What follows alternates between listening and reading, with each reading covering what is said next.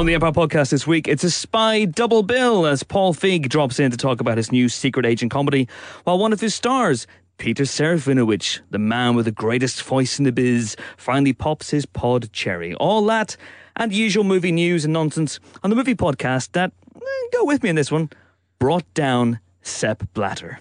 It did. Allow me to explain. Hello, Pod. I'm Chris Hewitt. Welcome to the Empire Podcast. And if you don't believe me about Empire's role in bringing down Sepp Blatter, consider this. He knew sooner or later the United Passions, the movie about FIFA, commissioned and paid for by FIFA and starring Tim Roth as Sepp Blatter, would get a UK release. He also knew that at some point we would review it on this show, and he knew we would probably savage it. So, in order to avoid that, he stepped down, thus ensuring that the movie will not be released and will never be savaged on the Empire Podcast.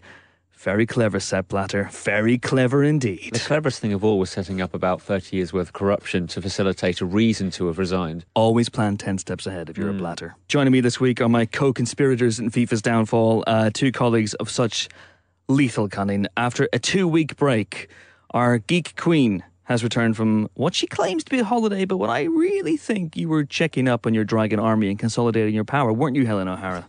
What? No, I have no dragon army. I mean, that's as ridiculous as suggesting that FIFA is corrupt. Come on, Chris. Come on.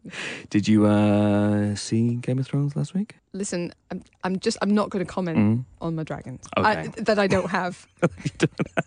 I mean, I didn't see Game of Thrones, but there was a blinding episode of NCIS. Yeah. Season 6 that I caught up on. Who doesn't love Gibbs? Gibbs, Tony DiNozzo, they're all good. All of them, all great characters. We also have, joining us, our film fact fiend, a man who celebrated his birthday this week with, how would we describe this? Film-related round of your favourite Whose Line Is It Anyway game, which is Party Quirks. Ding dong. It's Ali Plum. How are you? I'm good, thanks. Can you tell the listeners what you had to do? I had to guess what 3 people were, or pretending to be. Yeah. And one of the people was pretending to be somebody trying to avoid Mad Men spoilers. Another person was a different Avenger every 20 seconds. And another person was Nux from Mad Max. Well, strictly speaking, it was one of Imogen Joe's War Boys. Instead, it was Dan Joling, the features editor, running up to me, pulling his skin of his face at my face and kicking a cardboard box at my legs. Which I remember from a scene in Amazing. Yeah. in Fury Road. Did he at least say, "What a lovely day"? He did. He Okay, did say so that. that's good. Yeah. He bellowed it. He also pointed at my crotch and said, "That's my property." Did he? No. No, but he should have done. That was a fun game, and happy birthday for this week. Thank you very much for my week of birthday. It has become a birthday week for you, by the way. Whose Line Is It Anyway is one of your favourite shows? That is correct. And they have a live show, don't they? They're I don't know why we're plugging this, because but they're coming back, aren't they? There's a live show happening Yeah, that's soon. right. Yeah, my brother's bought me tickets, thank you, brother, to go and see it later this month. It costs approximately an arm and a leg. It's I know, ridiculous. I've looked for tickets. They'll be using that arm and a leg, obviously, for the props round. It's expensive, but it does have great proofs. Speaking of an arm and a leg and Yeah. live experiences, I went to see The Elephant Man last night with Bradley Cooper. You went to see with Bradley Cooper? Wasn't he Yes. meant to be on stage? He was meant to be, but he just decided to take the night off. His yeah. understudy went up. No, he's really good. I mean, like, he's pretty good, but, like, he's really good on stage. No prosthetics involved whatsoever. He just kind of does it all, by turning himself around and in and everything else. He must do, like, all of the yoga after the show each night. But he's really impressive. Is this a surprise? I mean, it probably shouldn't have been, but I'm it surprised. kind of came as one, yeah. Do you think there might be a movie version with him? I think not. I think that one has been nailed. So speaking of The Elephant Man, right? Okay, so it has now opened, as you know, in the UK. And Nick DeSemlian tweeted this last week. This is Quentin Letts, who's the Daily Mail's theatre critic. Okay. And he wrote his first night review. And this is an actual quote from Quentin Letts, the theatre critic of the Daily Mail, the biggest newspaper in Britain. Certainly the most morally upright. Okay. I had not heard of Bradley Cooper, and having arrived at the theatre with my head full of other work, did not consult the programme until heading home. By then I was thinking, This young actor might well go places. The program told me he is a 3 times Oscar nominee. That's the greatest. I mean, ever. God bless him for being focused on his art form and no other art forms. And also his other work. With other work going through my head, I had not come across as Bradley Cobbler. I was halfway through a good game of crossword. And frankly, this elephant man was a distraction. Could you keep it down now on the stage, please? Unbelievable. 4 across. 8 letters. But I'm not even Quentin Letts. No. I'm Mordecai. Right, we've sidetracked slightly, but yeah. Welcome to the Empire Film Podcast. I just wanted to let you know that was a line in a review that someone had actually written. And In 2015. in 20, yeah. What year were you? Yeah, 2015. This That's good. Al Pacino, whilst a bit long in the tooth, could go somewhere. I'd never heard of this Robert De Niro. Upon Googling him, I discovered he has been in Heat. Upon Alta Vistering him, I hopped onto GeoCities and discovered he had been in a film. Do you think he knows what films are? Anyway, let's move on. We have questions. Right, here's a question from @Hulk's Thong. I mean, Okay. okay. I'm Yeah. assuming that's in the sort of... No, some states in the southern US use thongs to mean flip-flops. So I'm just going to assume that means a flip-flop and we're going to leave it there and you're not going to contradict me. I am. No. What? Yes. Sorry? It's really In confusing. South Africa too. Yeah, it's really confusing because I was with a teacher of a group of kids once and she kept talking about how annoying it was that all the girls were wearing thongs and how it was slowing them down. And I was like, wow, this is so inappropriate. And then it became clear she was talking about flip-flops. It just means a strip of fabric. That's all a thong is. It's like a strip. So it could be a leather thong. That's your leather flip-flop. Yes. So, Yes. yeah. I mean, Wow. and you're not going to believe this, but in America, fanny means something different. Yeah. Yes, it does. It doesn't mean... It means... So that's good. Here we go. Right. The question from Hulk's Thong is, with the Staith reported to be... I don't know why I did that voice. With the Staith reported to be coming in to do the Layer Cake sequel instead of Daniel Craig, Viva la madness. when have character replacements improved the original character? I would say, now this is a long question on Twitter, but he sent it in 2 parts. I'm presuming. I would say Maggie Gyllenhaal replacing Katie Holmes in The Dark Knight, a huge step up. Helen has her hand up like it's school. Yes. I just want to say, before we actually tackle the question, that I'd first question of whether Rachel Dawes is really a character. And second, I actually don't think it's a huge step up because there's no Rachel! character there. Rachel! So, yeah. She's got a... She's... Really? Tell me Just- something well- about her apart from her job and her boyfriend. What's the line that Wolf has? The Wolf, not Wolf from the Gladiators, but the Wolf has in Pulp Fiction. Just because you are a character doesn't mean you have character, which is all very postmodern and meta. Well, But she certainly doesn't. But I'm not. I Yeah. genuinely wouldn't necessarily concede the first part either. she's good at law. She's good at law. You're good at law. Sure. And, Anywho. she's good at Batman romancing. I think Don Cheadle is better than Not Terrence very good. Howard if we're keeping to a Yes. superhero theme. Don Cheadle, Terrence Howard, in a fight, Don Cheadle would win. Well, what's the old saying? Steven Soderbergh If you saying? can put. If you could fire Terrence Howard, you fire Terrence Howard. Absolutely. Yeah, I know the one. Yeah, Absolutely. Hey, in fairness, he is now on like the most popular show in the world ever. Yeah, called Total Film. So everybody's a winner here. But I would agree, Don Cheadle was a great piece of recasting there. He was a good piece of recasting. We don't mention that on the podcast. What, the famous Fox show? No, the Hot Dog. total film. Oh. We don't mention total film in the podcast. He mentioned it once, but I think he got away with it. All right. So any more? Any more for any more? Back to the Future? What, you mean casting during filming? Well, there So are 2, Eric aren't Stoltz. there? Yeah, there's a couple. Actually, there are 3 now I think about it. Marty himself, Elizabeth Shue, and then his dad. It's all a bit complicated there, isn't it? That's a very good point. Elizabeth Shue replaced Claudia Wells in the role of Jennifer, but she's the only one who really Yes. had a proper character because obviously we never got to see Eric Stoltz as Marty McFly, Yes, exactly. and Crispin Glover's role is Jeffrey Wiseman. Curious because obviously there was a huge legal case Yeah. where he sued because they used, essentially because they had so many prosthetics and the way they shot it, it was a landmark case in terms of someone's physicality being an IP or a property that you can manipulate. Yeah. So that's a fun answer to your question. No, it's good. It's good. We like I mean, stuff. do we count the Hulk? Speaking of Hulk Thong, you know, obviously been recast twice. Personally, I would probably rank them Ruffalo, Banner, Norton. But you know, obviously there were 2 recastings there. Would you? I mean, they're kind of reboots, though, in the same way that I wouldn't consider Andrew Garfield to be a recasting of Tobey Maguire. I consider that a reboot of the whole thing. Well, yes, but Ruffalo is obviously a recasting of Norton. Yes. Down to the fact that obviously William Hurt is going to show up in Civil War. Sure. So it's clearly meant to be the same character. Yes, that one is, yes. So that one works. James Bond's got about, I think I counted it as 7 different. What? Moneypenny M, Q, James Bond himself, Felix, that's 5. Oh, Blofeld, that's 6. Who else has... In a weird twist, the same actress playing 2 different characters, whose name has totally escaped my mind, but Octopussy Maud Adams, there you go. So I'm counting that as 007, different versions of swapping characters. Yeah, and Joe Don Baker plays a bad guy in The Living Daylights and a good guy in GoldenEye and Tomorrow Never Dies. So yeah, that's interesting. That's but yeah. I mean, in most cases for me in the Bond movies, the originals are the best.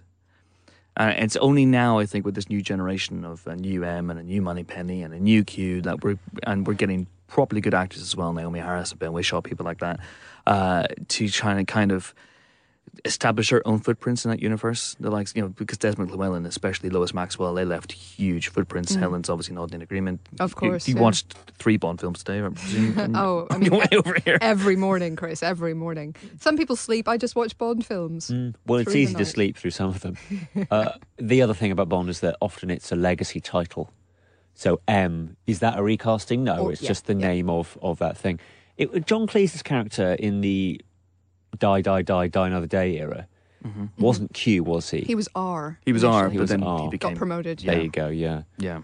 So, see, there's another twist. You know, he was in no way doing Desmond Llewellyn, either justice or doing him acting-wise. I guess Tom Hardy's doing the same thing now, isn't he, with Mad Max? Max Rokitansky? Yeah. Oh, yeah? Yeah. You think Quentin Letts has heard of Tom Hardy? I think yes. Yes, from Gardener's World. Yes. Imagine my surprise. He has been on stage in London, so probably. This is true. I remember looking at him on the MySpace, and there he was, doing the kissy duck face, and I went, I'll remember that young man. Imagine my surprise when I got home and I googled this Tom Hardy and I found out not only was he a star of stage and screen, but he'd also written a book, Far from the Madding Crowd. I mean, what was that about? I mean, he's several hundred years old. Blimey, you could have knocked me down with a feather. Anyway, shall we move on? There are so many answers to this question. Yes, in terms more. of Give me more. the recastification. Give me more. You want more? I want more. Well, Tarzan, 12 of Air. So many. Okay. So many. What's interesting is when you get the direct-to-DVD releases where, like Starship Troopers 3, people come back and it's a bit odd that they were replaced beforehand. Think about it from Aladdin. It could be voice actors as well, where we've talked about this many times on the podcast, but Genie was played by Dan Castanella from The Simpsons. Let's say he's done other stuff, obviously. And then Robin Williams came back for the third one because of marketing and merchandising reasons, which is, again, another fun answer to this question.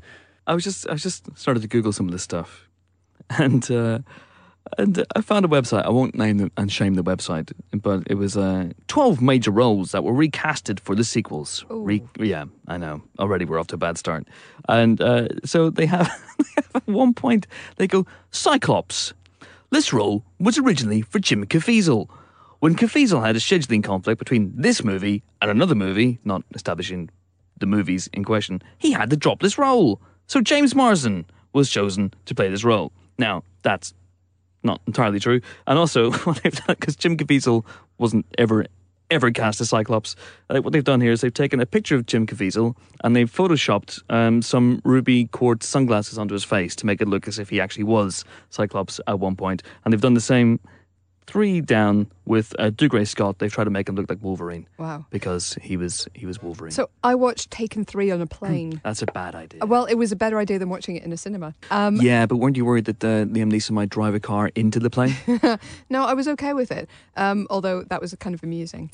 But Dougray Scott and Famke Janssen finally together at last. But Helen, don't you see? You've stumbled upon the answer to the question. Dougray Scott plays Stu in Taken 3, That's right. a role made famous, indelibly famous. so, by Sandra Barkley in the first movie. Oh Now, my goodness. So, there you go. This is the answer. This is absolutely the answer. I really, really want to know why that role was recast. That would involve talking to the people who made it, which is probably beyond me at the moment. But yeah, I really want to know why. Was it because they needed someone who was going to be a physical match for Big Liam? Or was it because Sandra Barkley is too famous? Now, he's just too big and he didn't want to Yeah, come he's back. up there with Bradley Cooper. He is. Let's talk about Abe Sapien from the Hellboy films. Because this is another interesting quirk where Doug Jones was the physical embodiment of the merman, but he was voiced by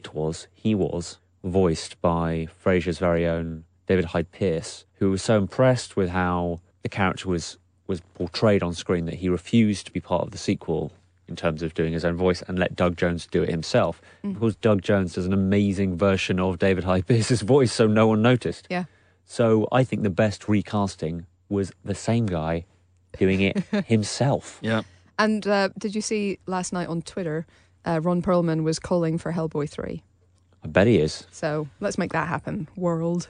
Yeah. Come on, world. I think Come on. Guillermo, his dance card is full at the moment, isn't it? He's got Pacific Rim 2, Pac Rim 2, I Pac mean, Rim when is it not full? I think Yeah. Pac Rim would be really lifted by Yeah. a crossover. by Hellboy. Yeah. Hellboy in a massive Jaeger with horns coming out of his head made of metal and death. So Yeah. on board. Okay. A massive metal cigar. I'm on board. That's that question answered to our satisfaction, if not Hulk Thong's or indeed anyone else's satisfaction, because we've got a lot to get through in this podcast and not a lot of time. And because I don't know if you guys heard, but Quentin Letts just came in the middle of that and just sort of, wrecking the mic. We're going to do the question that we were going to do now next week. So apologies to @MetaFets, but your question will be heard on the podcast. Okay. If you want to have your question read out and ritually abused on the Empire Podcast, then you can send it in to us via Twitter, where we're at Empire Magazine. Use the hashtag Empire Podcast. We're on Facebook as Empire Magazine, and you can email us as well, podcast@empireonline.com. Time now for our first guest, and he is one of Britain's funniest actors, whether he's been hilarious in guest spots in the likes of Spaced and Shaun of the Dead, or through his own sketch show, Beloved of This Office, or Twitter, where his PSQAs spawned a very funny book. He is, of course, Peter Serafinowicz, the voice of Darth Maul in Star Wars Episode 1, The Phantom Menace. I've been badgering him relentlessly to appear on the show since it began. He finally relented, funnily enough, coincidentally, in the week he has a movie to promote. That's kind of weird, but there you go. He is very funny in Spy this week, Paul Feig Spy, as an Italian secret agent called Aldo. So we discussed that. We discussed Star Wars. We discussed Darth Maul. We discussed some of his great sketches on the Peter Serafinowicz show. And we discussed plans for a Brian Butterfield sitcom. If you don't know Brian Butterfield, Google Brian Butterfield immediately and you will thank us later. He was talking to Ali and myself. Do enjoy. We're delighted to be joined on the Empire Podcast by a man I've been trying to get on this show for the last 3 years, since it began. And I can't believe you're actually here, Peter Serafinowicz. How are you? Unfortunately, Peter Serafinowicz couldn't make it today. I'm fine. No, I'm good. I don't know why it's taken me so long. I'm disorganized. You have a T-shirt with Chewie, We're Home, written in the Star Wars fonts. Brilliant. Yes. By Dark Bunny T-shirts. Oh, Dark Bunny tees. Yeah. Yes, I know those. I designed a T-shirt. I've worn it. I got invited to the first Star Trek premiere, not the reboot, not the one from 1980. Wow. This 8-year-old boy has been, Peter, look, you've got this, have I? Anyway, I have got this shirt that says Star Trek, but in the Star Wars font. Dangerous. Yeah, I love it, though. You love seeing people's It shows faces. everybody what a clever, witty person I am, and that I'm a geek, and that I... These shirts are a warning for other people. Yeah. Oh, he's in the room. Yeah. Character alert. Character alert. Yeah. Expect humour. Yeah, here we go. Tell us a good one then. Do you still wear it, this shirt? I still own it. Okay. It's not something. To be honest, it's not a good fit, really. Okay. It's got it hasn't got a very generous neck hole, and I find that as I get older, my neck gets bigger. I think maybe because I don't know why. Maybe I do a lot of neck exercises at the gym. Neck exercises, so, yeah. Yeah, nexus in the nexus. Is what the neck gym is called. Goodness me, I bet you're sorry. You waited another 3 years. You should see my list of questions. The first one is ask about neck holes. About So neck it came holes, up already, right. so we're fine. That's pretty much it. I mean, lower down the body, obviously. But you're here because you're in Spy. The Spy. very funny Spy. Right, okay. So you've seen it then? I've seen it. I've also seen it. We've also Right, seen it. okay. You're What did ver- you think? I thought it was humorous and I laughed. Great. Brilliant. So I walked out happy. It was good. I walked out very, very happy indeed. Lovely. Have you seen it? Yeah, I saw it. I saw it just recently, but I only saw it with. It was like a little screening with like 10 people. Okay. And you want a big room for that movie, don't you? I think so. So it's the premiere tonight. Am I allowed to say that? Yeah, of course. Is there some kind of alternate timeline that we're all pretending that we're on? No, we're fully aware this is a pre-recorded one, this one. Yeah. Okay. It's all good. So it's the premiere's tonight, so it'll be fun to watch it. I hope it goes down well with a big room, because there's a very unique feeling of being at a premiere of something that it doesn't go down well. If like suddenly you're watching a film and you realize quite early on, this is not a good film at all. And I've got to be here for easily the next 2 hours with no escape. I have to feign enjoyment. And furthermore, I have to praise everybody involved afterwards, which is not bad, but not a bad thing to do anyway. And we all do it in life. But like sometimes things are so bad, it's like it is a hard thing to do. Have you? It's when I haven't been in that situation a lot. I haven't, but I have been in it a couple of times. Does the smile reach the eyes when you say, well done, or you've done it again? Can you get away with saying that? you've done it again. You've done it non-committal. again. Well, you are a human being. I like saying that was a film. Yeah, I mean, what a medium. Well done to the Molière brothers and Thomas Edison. I mean, All the big names. I love that aspect. 16:9. Come on, it's the best. 2, 3, 5 to 1. Come on, 16:9. And you went for colour, which is a great choice. Really, top work. And look, D. I mean, look, it was 2. 3D's a fad. 2D. Speaking of premieres, I heard on the very, very funny Richard Herring podcast your story about the Phantom Menace premiere, about how that was not as easy as you might think to get to. Yes. It should be easier here for Spy this time. You won't have to beg for a ticket. Yeah. It was quite a thing, And also, I was a lot younger, and I was a relatively minor part of this thing. But also, it was like I was kind of upfront with it as well, And still now, it's like people say, "Wow, you at Darth Maul." I think, well, yeah, I kind of. That Ray Park had something to do with it as well, but I remember being at that, that was at the time, it was 1999, and it was the most exciting thing that had ever happened to me. Or ever. Well, I've had 2 kids since then, so Okay. so yes. No, at the time it was like, oh my God, there's a new Star Wars film, and I'm in it, right? Was how I felt. And also, I'm such a fan of James Earl Jones. It was like, and George Lucas said to me, you're the new James Earl Jones. Terrible George Lucas impression. But anyway, it was with him, George Lucas, blah, blah, blah, it's great. And my name, thinking I'm going to see my name in that funny blue font, at the end, and then just at this premiere in New York, it was the thing started, ba, ba, ba, ba, ba, ba, ba. I was like, oh my God, and just breathless with excitement, everybody, and then like 5 minutes in, just thinking, everybody sort of having the same. You could see heads like turning to each other and question marks appearing above people's heads, and I think I said in that on Richard's podcast, I said, I think it's, Ewan McGregor, who does a very game job of, it's such a thing to do, but he does an admirable job, and he says, I've got a very bad feeling about this. And everyone practically went, yeah, so have we. So have we. Anyway, and Jar Jar Binks, we hadn't seen him yet. Yeah. And history was made.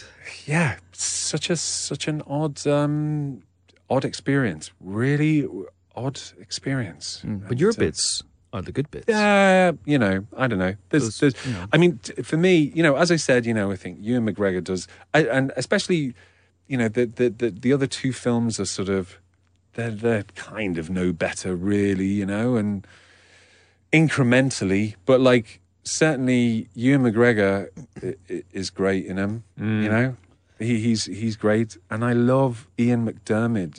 It's just I've got this. My son loves Star Wars. I've got this joke with him that when do you either of you have kids? No. When sometimes they misbehave and. He will say, but no, I'm allowed to watch TV tonight because blah, blah, blah. And I said, no, you're not. And he said, yes, I am. And then my joke was, I think you will find it is you who are mistaken about a great many things. And that's maybe my favorite line. I don't know. There's 100 favorite lines, but it's like choosing your favorite Beatles song, But that, I mean, the relish that he gives that, and that's from Return of the Jedi, I think. But then he's playing the younger version of himself. Yeah. Like years later, it's a weird situation. And like every time that man is on the screen, it's like, I mean, I've got goosebumps now. There's a bit where he's talking to Hayden Christensen and trying to, they're off at the arena watching the weird waterworks waterworks display. Yeah, who could forget that? This is the Darth Plagueis story, isn't it? That one where he tries to seduce him to the tries dark to side. seduce him, and it's just like, it's so delicious what he does, and it's like in any other, it's like any other actor tried to do what he's doing, you'd be like, you would be thrown off a vaudeville stage, Never mind a movie, but like. He is just, oh my God, I'd love to work with him. I sort of have in a weird non-way. Have you ever done a Star Wars convention? Anything like that? No. I went to Comic-Con about 3 or 4 years ago, weirdly because of Look Around You, the series that I did with Robert Popper about 15 years ago, was being released on DVD in America. Wonderful. And they flew us over. It's like so weird how this happened. It was brilliant. But like, we went over and we did like shows, we did publicity, and then they flew us to Comic-Con. We did a panel at Comic-Con. There was like 1,000 people there. I mean, the DVD probably sold like 500 copies. And, it probably took a big chunk of their budget for that year doing that thing for us. But we were thrilled. I'm glad you brought it up, because to say I've watched Look Around You is to use the word watched incorrectly. I've run out of eyeball space to watch that over and over and over. And the number of times that, say I will on Facebook, because I run the page, Empire's Facebook page, and I might write thanks, then something beginning with a vowel. Yeah. And I write, oh, sod it, thanks Ant-Man, Thant-Man. Brilliant. And then, of course... yeah. The Facebook comments just light up. They're just unbelievably delighted. Honestly, the love for that show is through the roof. Well, that's so nice, and I don't know why it's such a bizarre, stupid thing that somehow connects with people, a certain section of society. Science-loving 70s videotapes. Yeah, that demographic. how yeah. you knew It's people, that- or people who shop in Next. I think it's the same. No, They're they out there. don't. They don't. It's a powerful lobby. No one does. They don't. While we're dancing down memory lane, quite often at Empire, when we're feeling low, which is more often than you might think, we put on some. I would imagine it's quite a lot. Quite a so lot. it's even Yeah. more than that, right? So it's even more than that. Right. Okay. It's really bad. It's dangerously high levels of loadum. We put on some of your sketches, and one of the ones we put on quite a lot I know what you're about to say. is the Ray Fiennes Inside the Actors Studio sketch. Now, you do Ray Fiennes as Leonard Rossiter. Yeah, well, I just do. Okay, Ray Fiennes reminds me sometimes of Leonard Rossiter, and once you've made that connection, I find it hard to divorce that from any performance that he's done. He is a brilliant actor, and he is a hugely attractive man, and I think he's great. But I thought I wanted it. It's like, you know, whatever it was, 2007. I want to do an impression of Leonard Rossiter on television in 2007. So that was how I came about it. Yes. And I think, you know, he knows it as well. I'm sure I saw him in a play, and like it was like obvious that he was apparently in Grand Budapest Hotel. He's kind of channeling a bit of Rigsby or Reggie Perrin, you know. Yeah. And I was such a huge fan of his as well, of Leonard Rossiter, and It's you know. it's ruined Ray Fiennes for me forever. Right. But in a good way, because I'd never made that connection until I saw that sketch. And then I watched Coriolanus, which is really dark and quite violent, and all I could see was Rigsby all the way through. I think you ruined quite a lot of very cheap Iceland-powered buffets. And I say this because we have this thing called a tiny food party. Some friends of mine and I have this tiny food party, and you have to bring food, and it all has to be absolutely tiny. And every year someone brings something they call pork cylinders.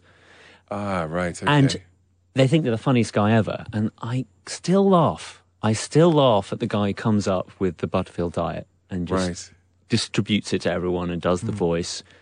You've infected people with this. Thanks, man. It's a compliment. That's that's Brian Butterfield's character that I did on my sketch show, and mainly I wrote it, came up with it with my brother James, and like I'm just thinking of him now because that renaming things joke. That was mainly him. That was his. That's like his idea. And once you get into it, it's such a fun thing to do, you know. And but yeah, I love that. And we're trying to do we've written, along with these other writers, the Dawson brothers, who've written who are brilliant writers who wrote on our sketch show, and have written for like everybody comedy wise.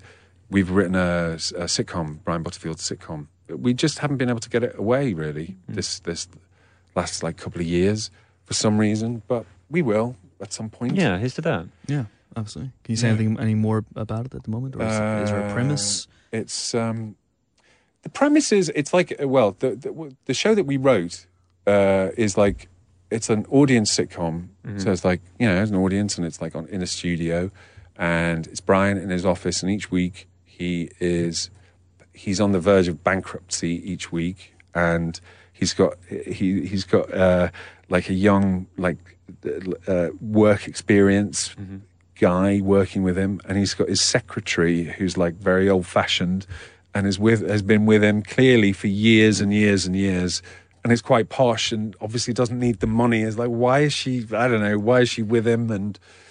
But they're like this sort of little family, and each week they're you know, if you remember from the sketches, Brian's office always looks like it's been ransacked, and that particular aspect is based on an accountant that I used to have, whose office looked worse than what Brian's looked like in those sketches. But like each week, Brian is doing another business, desperately trying to stay afloat. So, you know, and that was another fun thing. We've written like loads of episodes. You know, there's one where he's planning a wedding planner. There's one where he's he runs an airport taxis business and ends up being mistaken for a pilot and flies the plane and blah blah blah blah. So it's like that kind of thing. David Bradley from Game of Thrones. He's such a brilliant actor. He's really funny as well. Wanted him to be. We wrote a part for him that was like he's the owner of the industrial estate that Brian's office is on, and is like Brian's rival and his love rival for the secretary. And I just like the idea of just that Butterfield and David Bradley. We're sold. Yeah. It's been a pleasure, man. Thank you so much for coming in. And You're welcome. don't It's a make it pleasure 3 for me. years before the next time. No, I won't. yeah. I won't. Well, It will Spy 2 be comes much out. longer. Yeah. 5 years next Spy time. 2. Brilliant. Peter, thanks so much. Thank you, guys. Cheers. Thanks. Lovely guy. Don't make it 3 years next time. Before coming back into the pod booth, we got lots more questions for him. All right, should we talk about some movie news? Yes. Yes. Yes. Let's do the movie news. Movie news klaxon. The big news, and this hit last night, is confirmation that James Wan, who is, I think, any second now, the director of the third biggest film of all time, Furious 7. I know, right? What happened? Up there with Jim Cameron with the number 1 and 2 spot for, of course, Titanic and Avatar. Yeah. Bigger than the Avengers. Bigger than Avengers. Yeah. And Bananas. possibly going to beat Avengers Age of Ultron, which is gaining slowly, like an asthmatic ant with some heavy shopping, as they say, and go, come on, come back. But yeah, at the moment, Furious 7 is the number 3 film of all time. So, with that power, Comes great responsibility. it really does. And he can do anything he wants. And what he wants to do, and I'm really admiring for this actually, is The Conjuring 2. He's doing The Conjuring 2. He's about to start shooting in that. And that's all very good. He's a horror guy at heart. That's great. Not But what just The he's- Conjuring 2. The Conjuring 2 Enfield Poltergeist. The Enfield Poltergeist. Based on the same events that inspired the recent Sky show, The A League of Enfield Their Own. Haunting. Oh, yeah. Yes. James Corden gets attacked by a spooky teapot. It's hilarious. Hijinks ensue. It's the same thing. And of course, the same inspiration being there's a house in Enfield. Yes. It's haunted. But this house in Enfield doesn't have Timothy Spall and McFadden going to it. It has Vera Farmiga and Patrick Wilson going to it. So Totally different. totally different. But apart from that, what's he yes. doing next? Sorry. Yes. Sidetrack, sorry. We're a bit my fault. unfocused today, aren't we? Shut up. Aquaman. Aquaman. Wow. So he is signed on officially to direct Aquaman. Yes. The DC comic superhero, fishy superhero. Yes, it's essentially Stingray, but with scaly legs. Essentially, yeah. Yep. Captain Birdseye in a Okay, so thong. this is... I don't think he's wearing a thong. Hulk thong. Maybe he is. I don't know. It is, of course, Jason Momoa, who we'll see for the first time in Batman v Superman: Dawn of Justice next year. I can never say that enough.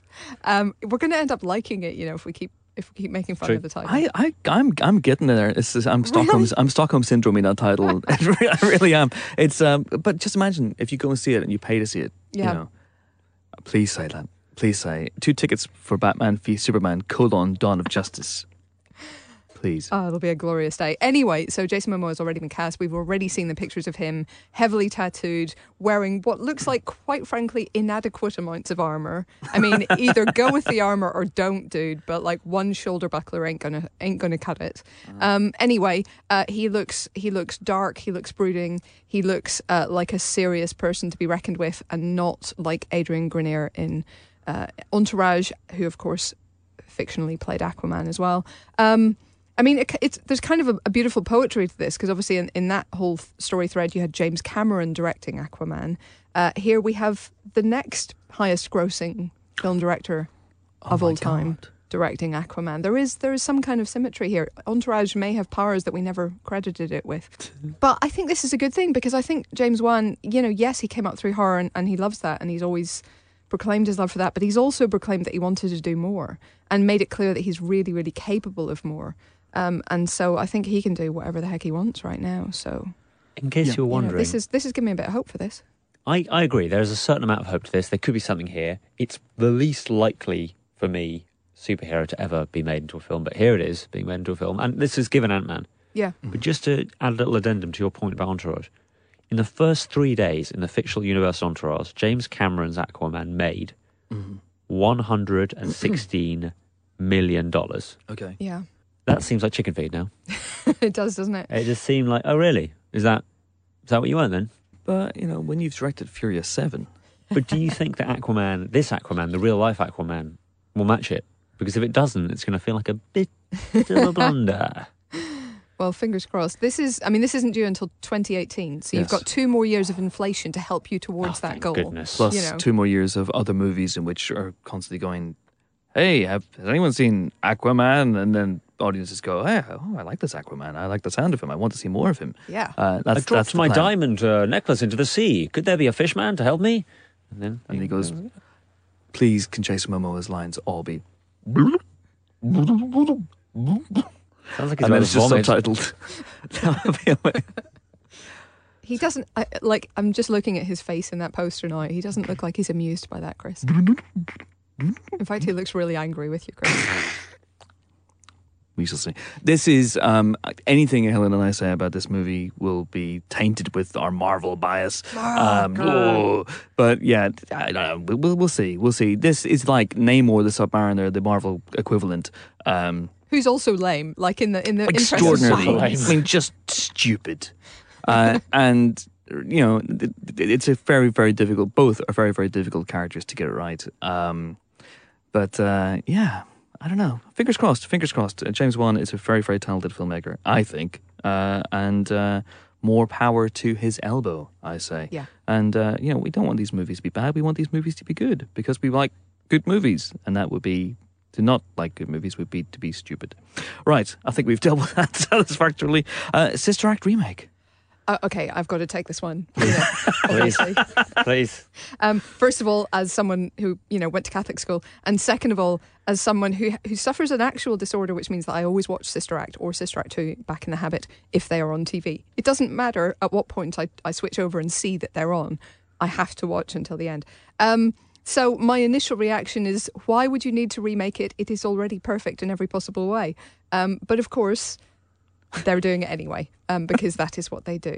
So there is some confusion as to whether this is some kind of, next generation Sister Act story with a kind of passing of the torch by Whoopi Goldberg. Oh, she could be like the old lady, couldn't she? Yeah, she could be like, I don't know, the person who comes to counsel the new person in witness protection about being in witness protection. Or maybe this one will be in a monastery. Who knows? Am I making this up? Yeah. I haven't seen any of these. Well, I've seen Sister Act. I saw Sister Act at the cinema. Okay. Weirdly enough. I've also seen it on stage. Really? Yeah. Was Quentin Letts there? He may well have been. heard of this Whoopi Goldberg. I saw Sister Act at the cinema because I was going like Harvey Keitel completist, obviously. Obviously. But correct me if I'm wrong. Is Maggie Smith? Yeah, she in was those Mother films? Superior, yeah. What? What's going on?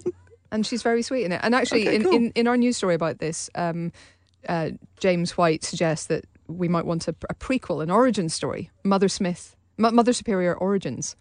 And I'll be honest, it has a certain appeal, but I don't think that's the way they're going. I'm pretty sure they're sticking with the formula. Right. New idea, okay? Okay. Hot on the heels of Ghostbusters 3. Brother Act. Yeah. Ooh. Well, as you say, it's in a monastery, and it's all a bunch of bald hat wearing uncly men. Right. Oh, I like that. I think tonsure is the traditional term for their hair. I've got an idea that could fit into this universe. Uh-huh. So it's 2 criminals, right? And they pull off a heist, and then they have to stash the loot. So they go into a monastery Wait a and they minute. disguise themselves as nuns, and they go on the run. Is this just Nuns on the Run? I've not heard of this Nuns on the Run. Imagine my surprise when I got home and I Googled it. Monks on the Lam. I mean, listen, if the tunes are great, I'll probably forgive them. So, Do you think this is off the back of Pitch Perfect? They can see the success of an all-female singing and dancing, but also with a bit of drama and fun, lively characters. That's not beyond the realm of possibility. And Yeah. the second one, while not obviously nearly as good a film, and that's relative to the first one, even it's not as good a film, but it still has some cracking tunes. It also has a young Lauryn Hill, who is absolutely fantastic, actually, and she sings absolutely fantastically anyway, as the sort of troubled young teenager who just wants to get involved in the school choir. Jennifer Love Hewitt is in that one, yes, but she's barely in it, to be honest. Okay. But it's, and it has a fantastic performance of Joyful at the end, which incorporates rap and enormous dungarees. So, I mean, who doesn't want to see that? Nungarees, they're called. Oh, it's my mistake. Sorry, all these puns. It's a bit of a, Pungarees. bit of a force of habit.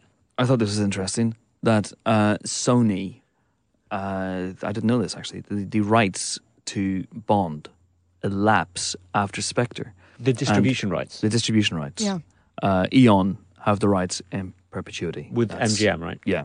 And so the distribution rights to Bond, it's not just the distribution rights, obviously, they pony up the budget as well. So after Spectre, Sony may not have a Bond anymore. So there's going to be like a big old bidding war.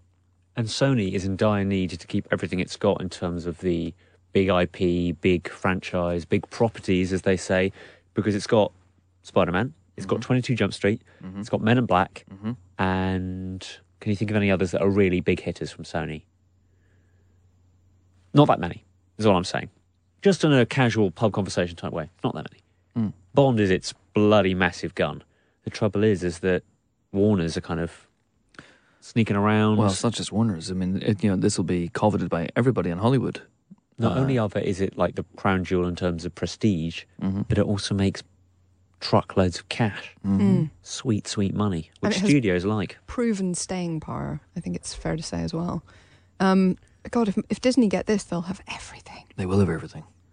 So, Imagine. let the games begin. Yes, imagine that. But then again, if you're Eon, do you want to go to a studio that will give you focus and will spend all their time, or at least most of their time, on you? Or do you go to a studio where you're just one of many things that the studio has?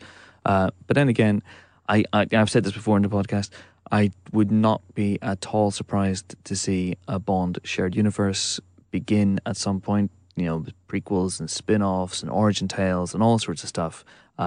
Money is there to be had in this thing at the moment. Shared universes are all the rage these days. We're living in an Empire podcast, shared universe ourselves. And a Bond movie comes out at the moment every 3 years. Now that's if you're a studio bean counter, you're going, well, there's 3 years where we're not actually making any money, and we could be making money, so why don't you do a Moneypenny movie, and and so on and so forth. I wouldn't be surprised at all if they move from Sony, they pitch up at Disney, Warner Brothers, wherever, that we'll see something along those lines happen soon. Interesting. And of course the next one's Bond 25 as well, so they'll want a studio that'll make a big splash around that one. Then again, do you stay with the studio that turned Bond into $1 billion property? Personally, not that it's my choice to make, I'd stick with Sony, because why ruin a good thing? And as you say, you need some attention.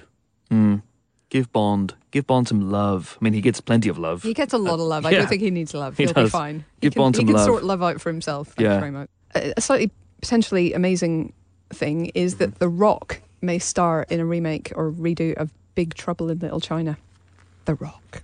Big Trouble in Little China. The Rock. I should be sceptical. We try to maintain some degree of skeptibility when... Skeptibility? Skeptibility, yep. Is that a Shut word? up. I'm very skeptical of that as I a use word. it often in my articles. Yes. Imagine my surprise.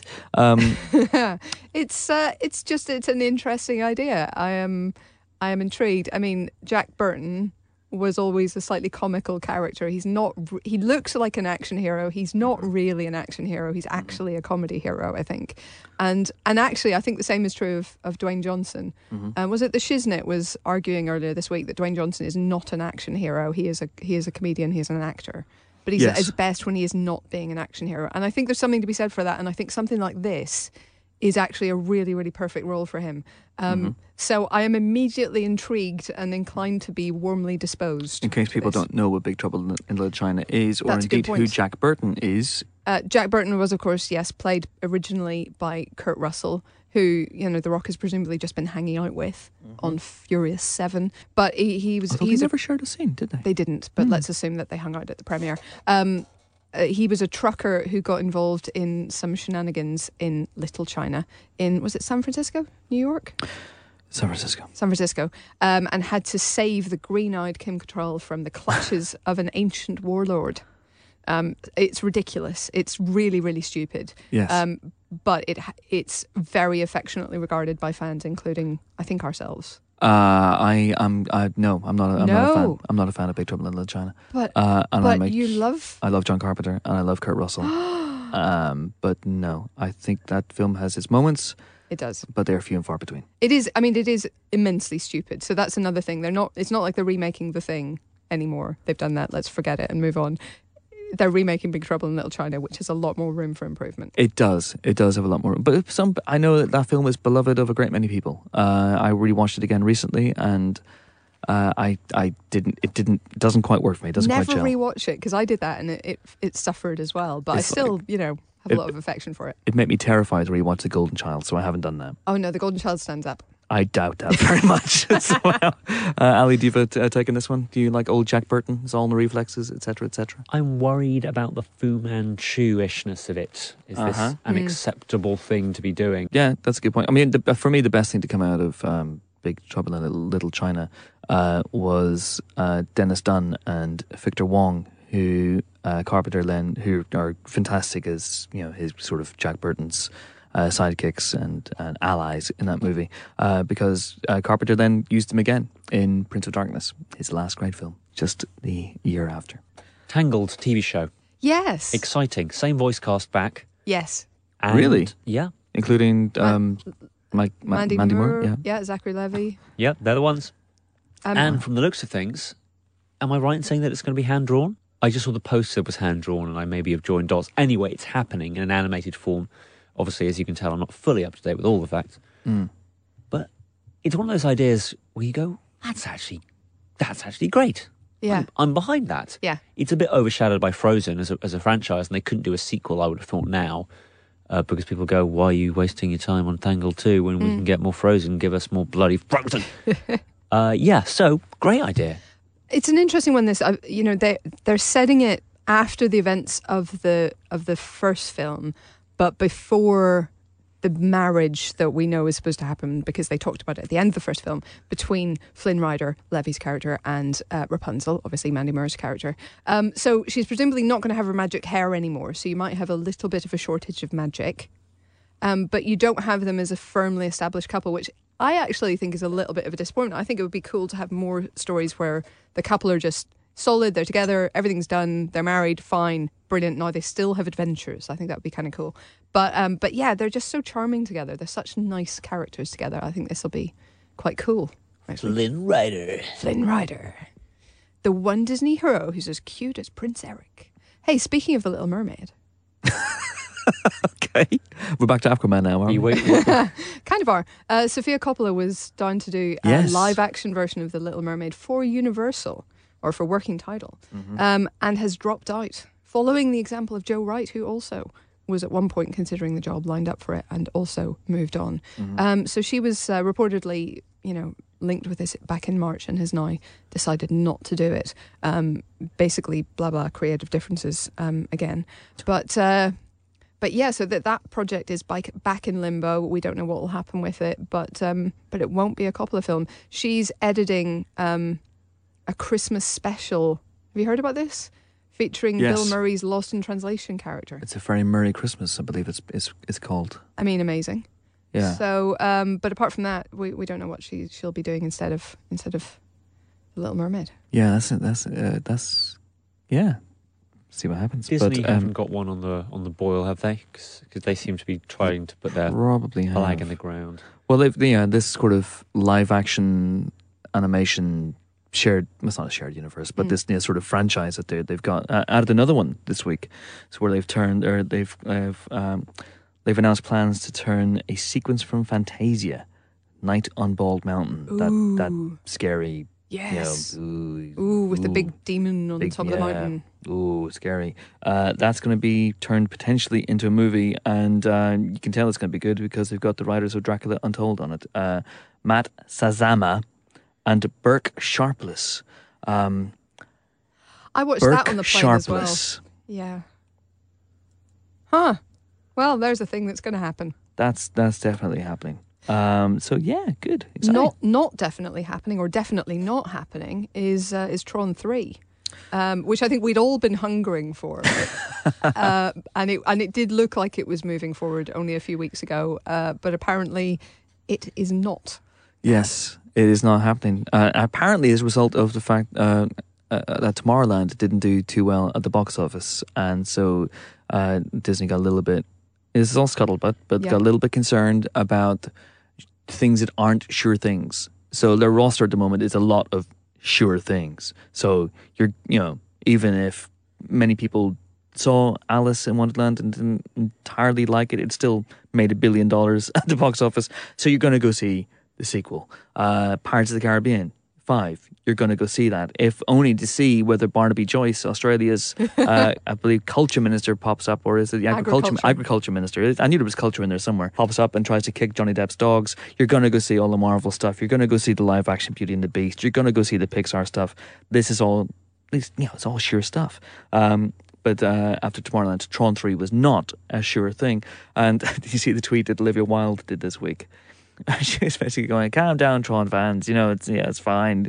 Essentially, it means I won't have to eat seaweed soup and tofu dust for 6 months to squeeze into a tight leather suit. So, she's all right with it. And I always had the feeling as well that the likes of, Olivia Wilde and Garrett Hedlund might secretly have moved on to other projects. They might have thought that they could have put away that side of their careers. And it must be a real shitter to have 4 months of your life carved out.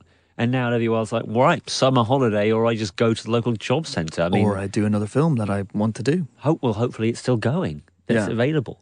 I can imagine they're just going, well, look, I'm sorry, I've got to turn all this stuff down. And suddenly when I turned it down, I was lying. Can I please be in this movie? Thanks. I mean, you know what you're getting into, I guess, when you sign for these big multi-picture contracts. You know that at some point someone's going to tap you on the shoulder and go, right, in 2017... you can't do that indie film you're going to do because you're going to be spending 8 months doing this massive behemoth thing that, but you kind of knew that. But with something like a Tron where it comes out and it doesn't do that well and the critics don't really like it that much, you must think, well, that's done. That's done and dusted. I'm never going to get the call. Bring, oh, what's this? Oh, hey! Oh, what? Oh, well, great. Yeah, I'm very excited about that. And then you have to call the indie guy that you're working with, and you go, something's come up. So that must be frustrating from an actor point of view. Unless, of course, they really are truly massively into it and excited. But I don't know. Maybe I'm reading between the lines of that tweet, but I didn't quite get that. But yeah, so Tron 3 is a goner. Speaking of a goner, this week I haven't seen it because I don't know how it works over here. But Community came to an end, possibly came to an end. And there's still a movie, damn there's it. still maybe a movie. 6 seasons. The 6 seasons part has been fulfilled now, and a movie has to be fulfilled as well. But it came to an end, and Joel McHale has moved on already. Look at him, how fickle. He's gone to sign up for the X-Files reboot. Yes. Revival. He's a good suit wearer. He is. So great. I have no idea what the context is in terms of what his character will be, and they won't announce that until much, much later. But they said he's rather mysteriously, he's an internet news anchor. Yeah, a bit like his work on The Soup. Mm-hmm. I guess, yeah. So presumably that's kind of where they're coming from. Maybe he's like an internet conspiracy show news anchor, like, aliens or something. But that would make him more of a crackpot than he usually plays. So who knows? Maybe he could do crackpot. Who knows? I'm sure he could. I think Yahoo. I know Yahoo are already pushing some numbers around a piece of paper, trying to work out whether justifying a 7th season of Community would work. I have now watched them all up to the very end. I've been a flag waver of this show for a long time. But having watched the documentary Harmontown and listened to the Harmontown podcasts, I'm a fully signed up member of Team Harmon, right? Yes. I am not I'm not the mayor of Harmontown, obviously, that's Dan. You're the treasurer. Yeah, I like to think of myself as maybe the bursar or something. I just think, let's all just go home. We've all had a few drinks. We've all had a great time. 6 seasons, perfectly respectable. Let's just go home and maybe play Scrabble or have a nap. Hang on, let's just maybe, I feel like we're rushing into this. Let's maybe take some time, have a breather, recharge the old creative batteries, and give me my damn movie. Well, there's that. If the movie happens, I'm back on board. As it is, bearing in mind that there have been a couple of new characters in the new Yahoo season, because it went normal season. Dan Harmon got fired. Dan Harmon came back with an assistant that kind of did half of it for him. This season on Yahoo. Mm-hmm. And it's been tumultuous, and the best episodes were a long time ago. There have been some great episodes recently. In the final TV season, there was a great Don't Touch the Lava, when they said goodbye to a few characters then. That was a good episode, but really, they're doing great stuff with what they've got, but what they've got is pretty limited. Several characters have left. Yeah. And there's only so many ways that you can keep these quote unquote young people in a community college. They've currently set it up around how they're the focus group or the team that help fix the community's problems, because essentially the dean is terrible at his job. But I love it. I have loved it. I always will love it. But how are you watching it? Just go online and go to Yahoo and watch it. I didn't think it was available in this country. Simple as that. I will catch up. Do so. Time now for our last guest. We've had one of the stars of Spy. Now we're going to talk to his writer-director. Paul Feig, over the last few years, has become Hollywood's go-to guy for allowing funny ladies to strut their funky stuff on the big screen in the likes of Bridesmaids and The Heat. And now he's reteaming once again with Melissa McCarthy for Spy, in which she plays an unlikely secret agent opposite Jason Statham, Jude Law, Rose Byrne, and as we heard earlier on, Peter Serafinowicz. Mr. Feig, and it is Feig, not Feig, as in Kevin Feige. It's Feig, came in last week dressed as ever in a glorious three-piece suit to the pub booth last week to talk to me. And he talked to me about being dapper. He talked to me about working with Melissa McCarthy, about making the Stath funny, which is not a surprise to us, is it, guys? Or to him, indeed.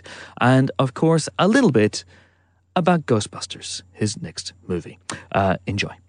Delighted to be joined on the Emperor podcast by Mr. Paul Feig, the director of Spy. Hello, sir. How are you? Good, Chris. How are you? I am not too bad, thank you Excellent. for asking. It's all good, and thanks for coming in. Thanks for having me. That was it. Well, that was great. Yeah. Off to the bar we go. So, but thank you, Empire, for all the support you've given me over the years. It's true. And then thank you for the very, very nice review you just gave us of Spy. And thank you for the envelope of cash you gave me just before the interview started. How are you going to spend it? Well, on a suit, clearly, because you better. You are outstripping me in the sartorial elegance department. You look very good, sir. You look very good. You're a liar. Frankly, I don't want to insult you by calling you that, but I'm wearing a tatty blazer, a John Boyega t-shirt, which is very nice as far as it goes. But you, sir, you are wearing. What are you wearing today? Today I'm wearing Ralph Lauren Purple Label. That is not bad. Yes, that's how we roll. You have jam-packed Spy with Brits. Yes. If you throw a stone, not that I would recommend to do it, you doing it in a crowded theater, in a screening of Spy, you will hit a Brit, which is amazing. So you've got obviously Miranda Hard, you've got Peter Serafinowicz, who was in this very booth just yesterday. Oh my goodness! You've got Jude He's a Law, delightful man. Yes, Jude. Oh my absolutely, God. And the Stath. Yes, the Stath has landed. Statham is a god that walks among us. That's all I can say. He is the great. I mean, the whole cast is so fun. But I'm always trying to figure out how to get more Brits into my movies, because there's so many British comedians and actors that I love. But I need it to kind of fit organically into the show. I mean, Bridesmaids, we had the wonderful Irishman, Chris, yeah. And people hung up. They were always kind of like, why is there an Irish cop? It's like, well, first, it's an Irish cop, which, movies are filled in the past with Irish cops, but people hang up on it. But so with the Spy movie, it's like, it makes perfect sense. Like, even though we're, in the U.S., there's a couple of Brits working for the CIA, which nobody has really brought up yet, how incongruous that is. But I'd say they're on loan from MI6, basically. Yeah, it's an exchange program. Yeah, exactly. Absolutely. But the Stath doing comedy is actually not something that he's a stranger to. If you've seen the Crank movies, well, that's exactly it. And everybody's saying to me like, "Oh my God, how'd you know he was funny?" It's like, because I saw Crank and he's hilarious. So but just this is the first time he's kind of done, I guess, like a flat out comedy. So it was really nice of him to take a chance. Absolutely. But even so, having seen how funny he can be in the past, the stuff you give him to do here in this movie, the monologues, the ridiculous monologues that Rick Ford has to say, yes. Was there a sense of going out on the limb a little bit, making sure he would find the right tone for those? No, he was great. I mean, he got a little nervous, I think, right before he kind of signed on to the movie. But I had, told him, like, look, I'm not gonna. I can't say I'm not going to make you look dumb, because the Rick Ford character comes off a little dumb, but we're going to play it dead straight. It's not going to be sort of like wink and nod and all kinds of goofiness. Yeah. And But no, he just committed to it. And our first little rehearsal we had months in advance. I bring everybody in and just kind of read this stuff so I can hear if they're in character and if I need to adjust the script or change the character for them. And he came in and just read through all the scenes. And it was so funny. I said, okay, we're done. Like, just leave. Don't look at the script again, ever again. You're perfect. Because he plays it dead straight. And that's what makes it so funny. And are you a laugher? Yes, I'm terrible. I ruin so many takes. Sometimes I think people can't hear me, and then Melissa's like, Paul, I can completely hear you laughing. It's like, I know. But I have to say, Statham got me really badly on this because I think it was just, I couldn't believe he was saying the things he was saying. And as he would say crazy things, we would just be writing even dumber things because we're like, there's no way he'll say this. And then we'd say, and then he would laugh, and then he would say it, and he would commit so hardcore that, I mean, there was moments where I literally thought I was going to die. I was laughing so hard. He has a few speeches, some that didn't even make it in the movie, that are alts that are on the DVD that you will very much laugh. And obviously the movie is Melissa's movie. She is the De Niro to your Scorsese? The Bruce Campbell to your Sam Raimi? Yes, it's becoming that way. I know. We never kind of set out to say, like, oh, we're doing the next one together. It's like, this one I didn't even write for her because I didn't think she was available. She was busy doing her, Mike and Molly, her TV show, and I was going to try to shoot it in the fall. So I wrote it kind of with just one of my funny, women in mind. But then when she heard about it and read it, she was like, I have to do this. So I ended up pushing off, production for about a number of months so she could do it. But, I was thrilled. Now I can't imagine anybody else in the role. Yeah. Last time we spoke, you hadn't seen Kingsman. Yeah, I finally saw Kingsman. It's great. It's one of those movies I look at and go like, how did I not write that? I mean, all the bespoke suiting and the martinis and the stuff. I'm like, that's me. Come on. There must be elements of that film was like porn to you. It totally is. I mean, that's what the world in which I live. I was actually just at Anderson and Shepard before I came here. But there was no, grenades in the back that I'm aware of. Yeah, pull the levers and see what happens. Exactly. So when you pop into the... they say, sir, stop playing with the hooks. Change room 3 today, Mr. Feig, is it? But have you met Matthew Vaughn? Because he's a similarly elegant director. He has to be. Yeah. I mean, with the sense of style that he had for that. But no, I'm such a huge fan of Matthew Vaughn's. I think he's one of the best directors out there. I mean, I loved Layer Cake, but then when I saw Kick-Ass, I was just so blown away by that. And then, Kingsman's awesome. There seems to be something in the water, I guess, because there's a lot of spy action comedies out this year. Kingsman, yourself. It's weird. And then legitimate spy ones too. And it's, you know what it is? I honestly think it's all the children of Skyfall. Because if you look at kind of sort of the timeline, because for me, it was after I saw the first Casino Royale, with Daniel Craig, where I really went like, oh man, I got to do one of those movies. And then, got busy with other things. And so when we were in post-production on The Heat, that's when Skyfall came out and did so well. And it was just like it reawoke that thing in me and go like, oh shoot, yeah, I want to make one of those. And that's where I got the idea. But I think, honestly, everybody went, oh, let's make a James Bond movie. One of the lessons I learned on The Heat, which did really well domestically but didn't do very well internationally, was I think it was very talky. There was a lot of dialogue in it, and so much of the comedy was based on the dialogue. And I found out from one reporter in Germany, I said, like, why didn't we do better here? And he said, well, the translation wasn't good. He said they sort of didn't translate the jokes. And so all you're left with is just sort of middling cop drama, I guess, which would be the worst possible way to watch The Heat. They thought it was just a remake of Heat. Yeah, exactly. He's like, hey, that's not Robert De Niro.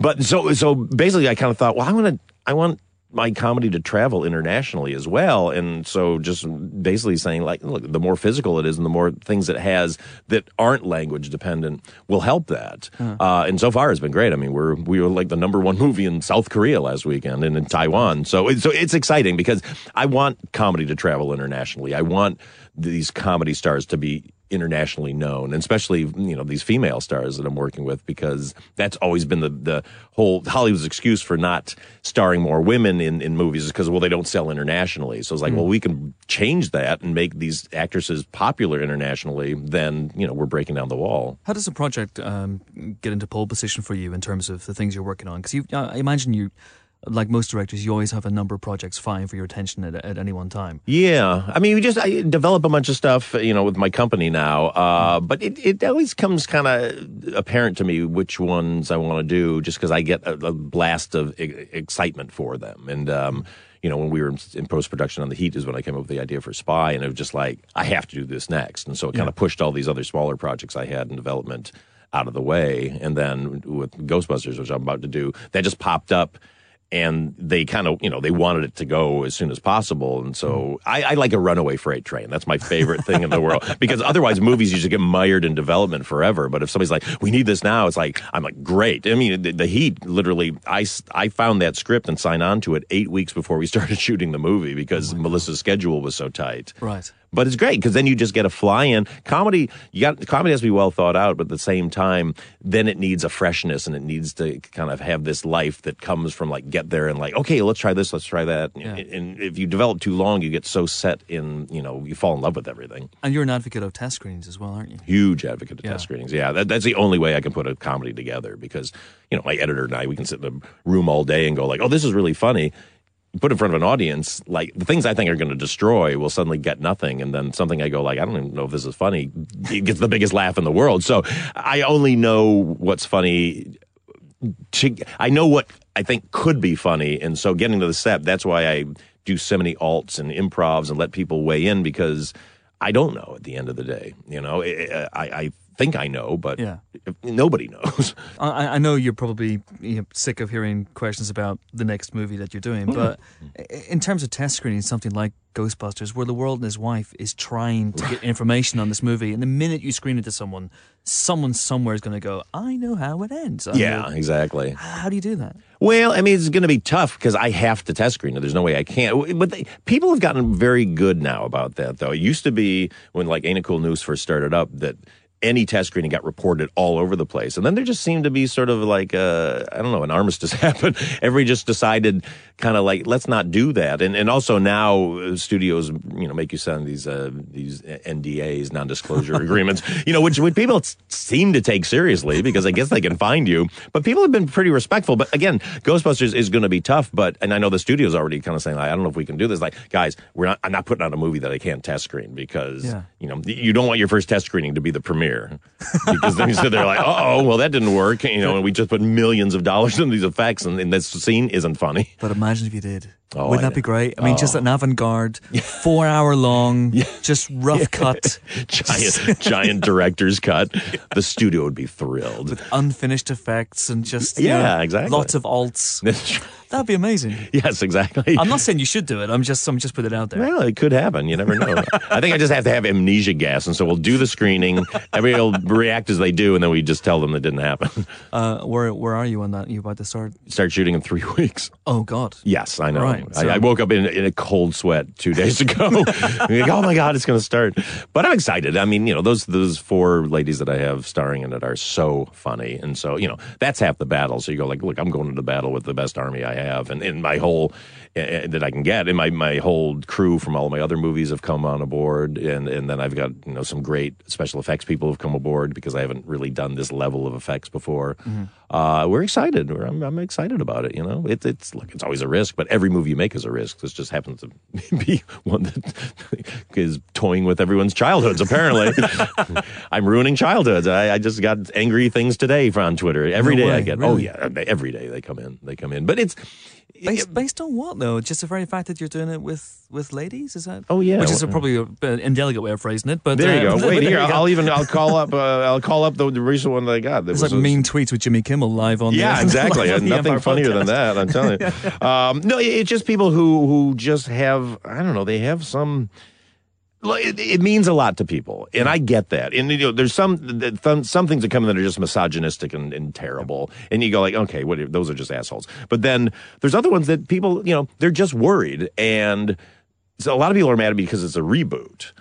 But I don't know how to do it any other way because it's been 25 years since the last one. Harold's gone. Bill doesn't want to do it, and I love Dan and Ernie, but it just feels like people had written those scripts and they were fine, but it felt sweaty to me. It just felt like a wheel was off the cart. And I was like, well, why don't we go into this and reinvent it so we can go into a world that doesn't have ghosts and we can see the origin. I love origin stories. That's why I love, Spy, the creation of a spy. And this, I want to see them come up with the tech, and I want to see them, seeing a ghost for the first time, as opposed to like, oh yeah, all these years ago there was a ghost attack on New York. I don't know. It just for me, it was hard. Oh, here's the one I got today. Paul Feig. I literally pray you get the flu or some other mild cold before you get to ruin the Ghostbusters legacy. That's not so bad. I know. It was actually kind of funny. It made me laugh. Yeah. I hope that you're out for maybe a day, maybe 2 days. Yeah, exactly. You have a bit of a sniffle. Then you come back all the stronger. That's okay. It's not like saying I hope you go off a cliff or something. Well, we've had those too. Right when it first got, there was one guy that wanted Katie Dippold and I to die under a truck. Wow. Yeah. Oh, yeah. Wow. So, what do you do? Do you block these people? No, I don't. I find it amusing. Not amusing. I don't want to think like, I think it's good to know everything. I think you need to know who's against stuff, what their issue is. If it's just misogynistic bullshit, then so be it. But some people will have something where you just go like, oh, okay, maybe I should be aware that could upset somebody. I don't know. I like social media and the internet are there. They're part of our lives, so you got to use it. And it's good to hear everybody's opinion, even though sometimes it's really, really annoying and difficult. Well, the last thing before I let you go. Again, this is going to be another movie with Melissa, the Cary Grant to your Alfred Hitchcock. Yes, there you go. I like that. That's I'm good. running out. Keep going, man. Keep going. Kurt Russell's your John Carpenter. There you go. Nice. There we go. Last time I spoke to you on this about Spy and Ghostbusters, you said that this was before you announced the cast. And I said, The World and His Wife is expecting Melissa McCarthy to be in this film. And you, poker face, you said, we'll see what happens. And then a week later, you confirmed she was in the film. No, but honestly, I did not. I took months and months to figure it out, and nobody was a shoo-in. There was no one that was a shoo-in. I think the earliest shoo-in was actually Kate McKinnon. Because I had a meeting with her early. I've been a huge fan of hers, and she was so funny in this meeting that I was just like, okay, got to get her in. But everybody else was, what it was? It was like, it's not just getting the funniest people but it's also getting 4 who are different enough that they intermix and match and don't compete with each other in a way. And so I had to get 4 kind of distinct people who were funny. And so, look, I mean, obviously Melissa's always at the top of my list, but it wasn't like it was definitely going to happen. But, then I felt very at peace with it when it did happen. And then getting Kristen was just, I miss working with Kristen. So, and Melissa and Kristen are so excited to be working with each other again. It's going to be amazing. Be fun. I wish you all the best, sir. Thank you so much. I hope I don't get a cold before this thing starts. Well, this room is so cold you might get a cold. Oh no, you wrote that tweet. I knew it. Yes, I am Paul Feig, must not direct Ghostbusters. That's Paul Feig. There he is. Yes, that's me. Thank you so much for coming in. Thanks, Chris. Thank Cheers. Lovely guy. And we're going to start the reviews section with Spy. Spy is a movie about spies. Here are some spies that are in this movie. There's Jude Law, he's a spy. Right? Jason Statham, guess what? Spy. Correct. Amazing. Not a spy is Melissa McCarthy's Susan, who's actually a desk jockey. Probably somebody who does most of the quote-unquote spy work. She's the person who's in Jude Law's ear, so to speak. Like Ant-Man. Like Ant-Man, yes. Or Antenna Man, insofar as that there's a little radio link-up, and she's saying, don't go left, there's a man with a gun. Go right, there's a man turning around, don't hit him. Yeah, go Jude.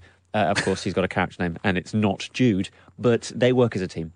As he goes in the James Bondy type of, look, in a tuxedo, getting people, finding bombs, and then at one point accidentally sneezing and shooting someone in the head. Very humorous. It's in the trailer. I'm not giving anything away. But it's a very heightened, fun, silly world of CIA-type agents, which for some reason has plenty of English people. We've got Miranda in there. Mm-hmm. She is just part of the CIA, so that's great. And obviously Jason Statham, who, God bless him, doesn't try to do an American accent like he has tried to before. We have all these different spies in this world. Susan, for a reason that I won't explain, you'll have to watch the movie, becomes the only person who can go after this big bad villain who's trying to sell the bomb, this big bomb. The big bad villain of this picture is Rose Byrne, who is a elegantly coiffured, long dress wearing... Some men just want to watch the Rose Byrne. Sorry, I just wanted to do that. It was great. Was it? It was a thing. It wasn't. Yeah. So yeah, she's the big bad, and she's fucking great, if you'll pardon the expression, as is Jason Statham, who Let's is keep this PG-13 fella. flipping great. It's sad that I called Rose Byrne fucking great and Jason Statham flipping great. Yeah, I did warn you about your language, and you did it again. I thought I Two could F sneak words, it in. I that's thought I an could. art. Oh. So there's a long, actually quite involved caper that sees them go around the world and get into scrapes. It's this desk-bound desk jockey becoming, Melissa McCarthy here, becoming more of a confident, kick-ass, trained agent. She was always quite good at punching people and accidentally kicking people in the face. And now she's getting a chance to use those skills. So there's an arc there. There's fun. You see someone become go from a mouse to this massive lion. There's improv that works. It's a little bit rough around the edges, I would say. Sometimes certain lines you go, okay, you've kept that in. That's absolutely fine. Keep on rolling because there's another joke coming. And Jason Statham's on screen and you're going nuts because he plays this hyper-violent, really aggressive, absolute arsehole, but still a lovable one, who essentially quits his job because Susan, this character, gets the chance to be a field agent. He goes, fuck you guys, swore again. And tries to go and do the mission himself off-grid. Yeah, but the joke with Statham's character in this film is that he thinks he's James Bond, but he's actually Inspector Clouseau.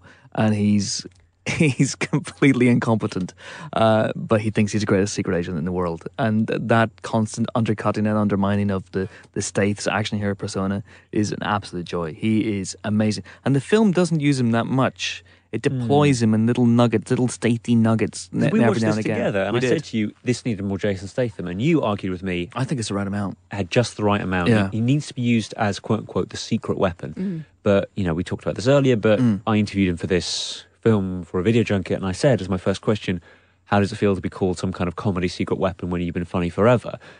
Crank, Lock, Stock, Snatch, he is a very funny guy, very dry sense of humour. He's fully aware of how preposterous his persona is. Expendables plays with it. Yeah. But he is great in this film. He is great. Everyone's talking about how good he is, but that doesn't mean Melissa McCarthy isn't anything other than excellent. Well, I'll tell you what I love about her is that, I'm a huge Gilmore Girls fan, which is a big recommendation to anyone out there. It's honestly awesome. Don't be put off by the title. She plays a really, really nice person in that. Now, she's a bit, she can be a bit clumsy and bumbling in that as well, but she's genuinely like the loveliest person, and the laughs come out of her being lovely. And what we've seen from her on the big screen so far has been laughs coming out of her being awful. Yeah. Crude, maybe, or rude, or Tammy, she said the character was deeply depressed, which is true, but she was also kind of awful. So we haven't seen that side of her on the big screen, and it is so good to actually see her being good at stuff on the big screen and a decent person, which is much closer to what she is. Agreed. And Feig and I talked a little bit about that as well. But he even recognised that she'd always been typecast by two of his films. Yeah. And but Mike and Molly, for example, which is not the greatest sitcom in the world, but on that she plays an incredibly sweet, very likable character, and she's fantastic. She's a great actress, and she really anchors this. She's in, I'd imagine, virtually every scene. I'd say pretty much every scene. 80% of the film. Yeah, and it's wonderful watching her letting other people shine at the same time. While at the same time as she grows and becomes more. I'm not going to say that classic Melissa McCarthy character, but she becomes more abrasive and more confident, and that's an absolute joy. But for me, and I said this to Feig again in the interview, was because we know as fans of the state that he is a very funny guy. And we know that this person could be funny as well because she's been in great movies as well. She was in Bridesmaids. But for me, the movie's real secret weapon is Rose Byrne, who is unbelievably funny in this. Would you say fucking? I would, but then I would have to beep myself. So I'll try. She's beeping fucking funny. Oh damn Chris. it! She's great. I think everyone's really, really funny in this film. For me, this is the funniest film of the year so far. It's you're right. It's a bit wild. It's a bit uneven, but it absolutely works for me. Not only as a raucous, raunchy comedy in the same vein as sort of Kingsman, in that this is doing what Bond cannot do, saying the stuff that Bond cannot do, projectile vomiting where Bond cannot projectile vomit. It's weird. There are two sort of secret agent spoof movies this year that both have a character projectile vomiting at a side of violence, which is interesting. But it also works on its own terms. It actually dots all the I's and crosses all the T's and makes sure that all the spy stuff and all the action stuff actually kind of works on his own merit as well. Yeah, it's a funny film because we sat down to watch it with no real expectations, really. There were people in the office who'd said, you know what, it's actually really good. And there were people in the office who said, you know what, this is terrible. I think it's one, it can be, and I know this is an odd thing to say in a review, and I've done it before, and people have called me out on it, but this may not be for you. And that's about as vague as you could get. But I think some people might not like it, as we've discovered, and some people walk away like we did with limited expectations and just went, wow, where did that come from? I like these guys. I think these guys work really well together. Yeah. I liked Bridesmaids a lot. I really liked The Heat, which I didn't expect. And I really like this one as well. And yeah, bring on Ghostbusters. That's all I'm going to say. We gave Spy 4 stars. 4 English stars for Spy. Out this week also, we have the 3rd chapter in Lee Whannell and formerly James Wan's franchise Insidious. It's called Insidious Chapter 3. Lee Whannell steps up to the megaphone as the writer and director of this one after James Wan moved on to, Faster's new. Okay. So Helen. Yeah, so it is chapter 3, but it is also a prequel. This is the story of, you may remember Lynn Shays Elise from the first 2 films. Yes. Sadly, no longer with us. Yes. Slight spoiler. Yes. So prequel was the only way to bring her back because, she's awesome. So what they've done is basically sort of had her first kind of encounter, I guess, with what we've already seen, with the further, essentially. Yes. So this is her going to help the Brenner family. So not the Lambert, forget them. They're gone. They're out of the way. picture. Yeah. This is a teenage girl called Quinn, played by Stephanie Scott, daughter of Dermot Mulroney's character. And she basically is having very, very dangerous visions and possession and, the whole supernatural 9 yards, except for Sam and Dean aren't there to help. So, I'm sorry. So Elise comes in rather reluctantly to try and use her ability to contact the dead to help this young girl, and starts having these visions when she gets to the house, which she thinks are about the girl's deceased mother. But they are not. They are something dark. Just thought I'd get a bit of atmosphere going in there. Is it Quentin Letts? It is not, and can we stop libeling the poor man, please? So yeah, so that's basically the setup here. There's a really unnerving kind of spirit here. The man who can't breathe, unpleasant, obviously, a little bit worrisome. And it's basically just another good installment of the franchise. I think you've still got a little bit of kind of humor there, as you would expect from Whannell and James Wan, because his spirit remains Trapped in a glass. Yes, but there is the genuine dread and scariness as well. Yeah. Although in fairness, like, just to put that in context, like, I'm scared by everything, so it may not scare you if you're really tough and very, very immune to horror, but for me it was scary. So we give this 3 stars. 3 stars. I'm a big fan of the first 2 films. But this is the first film. That's what This makes is true. I'm a fan of the latter 2 films. It's like Fast Yeah. and Furious insofar as that the first film in it is not the first film that you watch, or is it? No, it is in Fast and Furious. It is Fast and Furious, The but third film in it isn't the third There film we you go. watch. Yeah. so this third film is not the third film you watch. I think when this gets box setified, there will be a note in the beginning saying, watch the 3rd chapter first. It's not cheating. Yeah, you can do that because some prequels actually suffer if you watch them first. Like if you watch the Star Wars prequels first and you're like, well, yeah, obviously he's Luke's father, duh. Yeah. I haven't heard that name since I chopped off his legs and threw him into a volcano. Exactly. Whereas this one, you could actually watch it first and it won't give away that kind of stuff. So it's quite a well-crafted prequel in that sense. So you could do 3-1-2 if you wanted. 3-1-2. Or you could do 3-2-1. Or you could do bits of 2 and bits of 1 together, and then you could do a big Insidious mega mix. But how awesome is it also that Lynn Shay, who is in her 70s, is essentially the lead of this film? I think that's great. She's great because she's fantastic. You know Lynn Shay. If you see Lynn Shay, you'll know who she is. She's one of the Farrelly brothers' Lucky Charms. She's I believe the sister of Bob Shay, who was the head of New Line. So she's always cropped up in New Line films, and she's just one of those great 27 presenters, and I think it's fantastic. I love her work in this trilogy. So yeah, fantastic. 3 stars for Insidious Chapter 3. And very, very quickly this week, also out, we're going to discuss John Boorman's return to the director's chair after quite an absence. This is for Queen and Country, which is his long-awaited sequel to Hope and Glory, a very autobiographical tale of his life. Hope and Glory, of course, was focused on his life during World War II. This is about his life in the army. Yeah, this is sort of national service post-war, basically, is the kind of setting, I guess. So it's 1952, and his kind of it's not strictly autobiographical. It's at least semi-autobiographical, I guess. And his sort of alter ego, who's Bill, who's played by Callum Turner, is in facing national service. He's going into the army with his best friend Percy, who's played by Caleb Landry Jones, and basically they're sort of less interested, I think it's fair to say, in the army than they are in the local girls.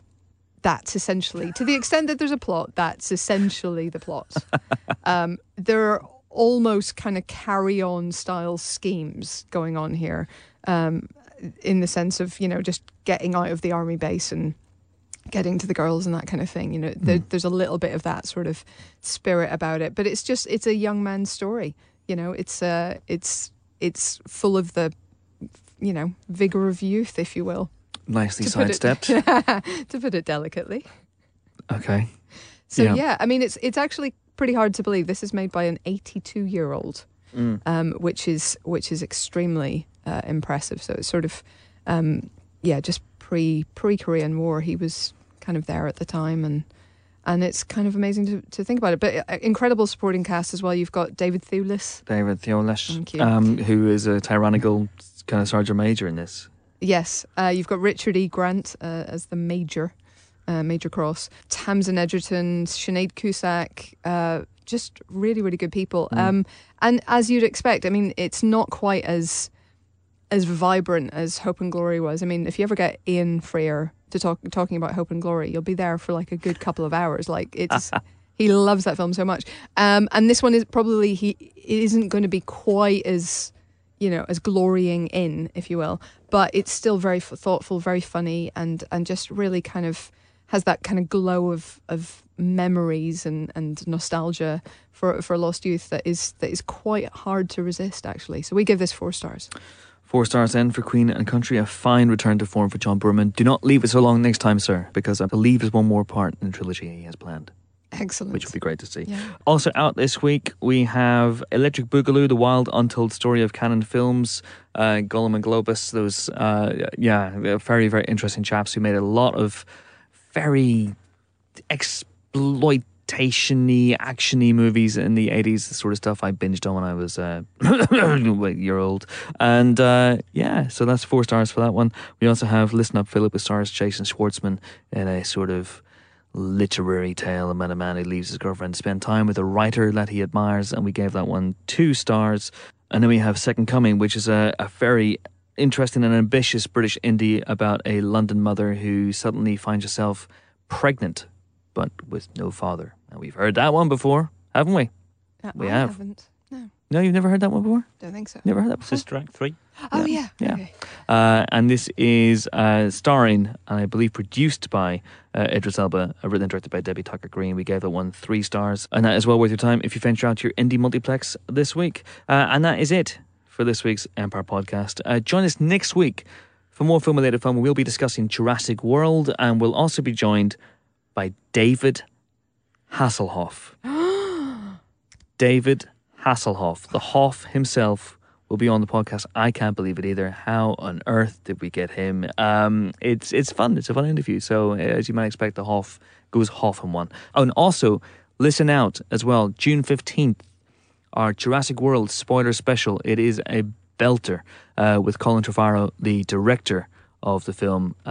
He gave us a lot of his time and answered a lot of the film's big questions. So that's going to be a cracker.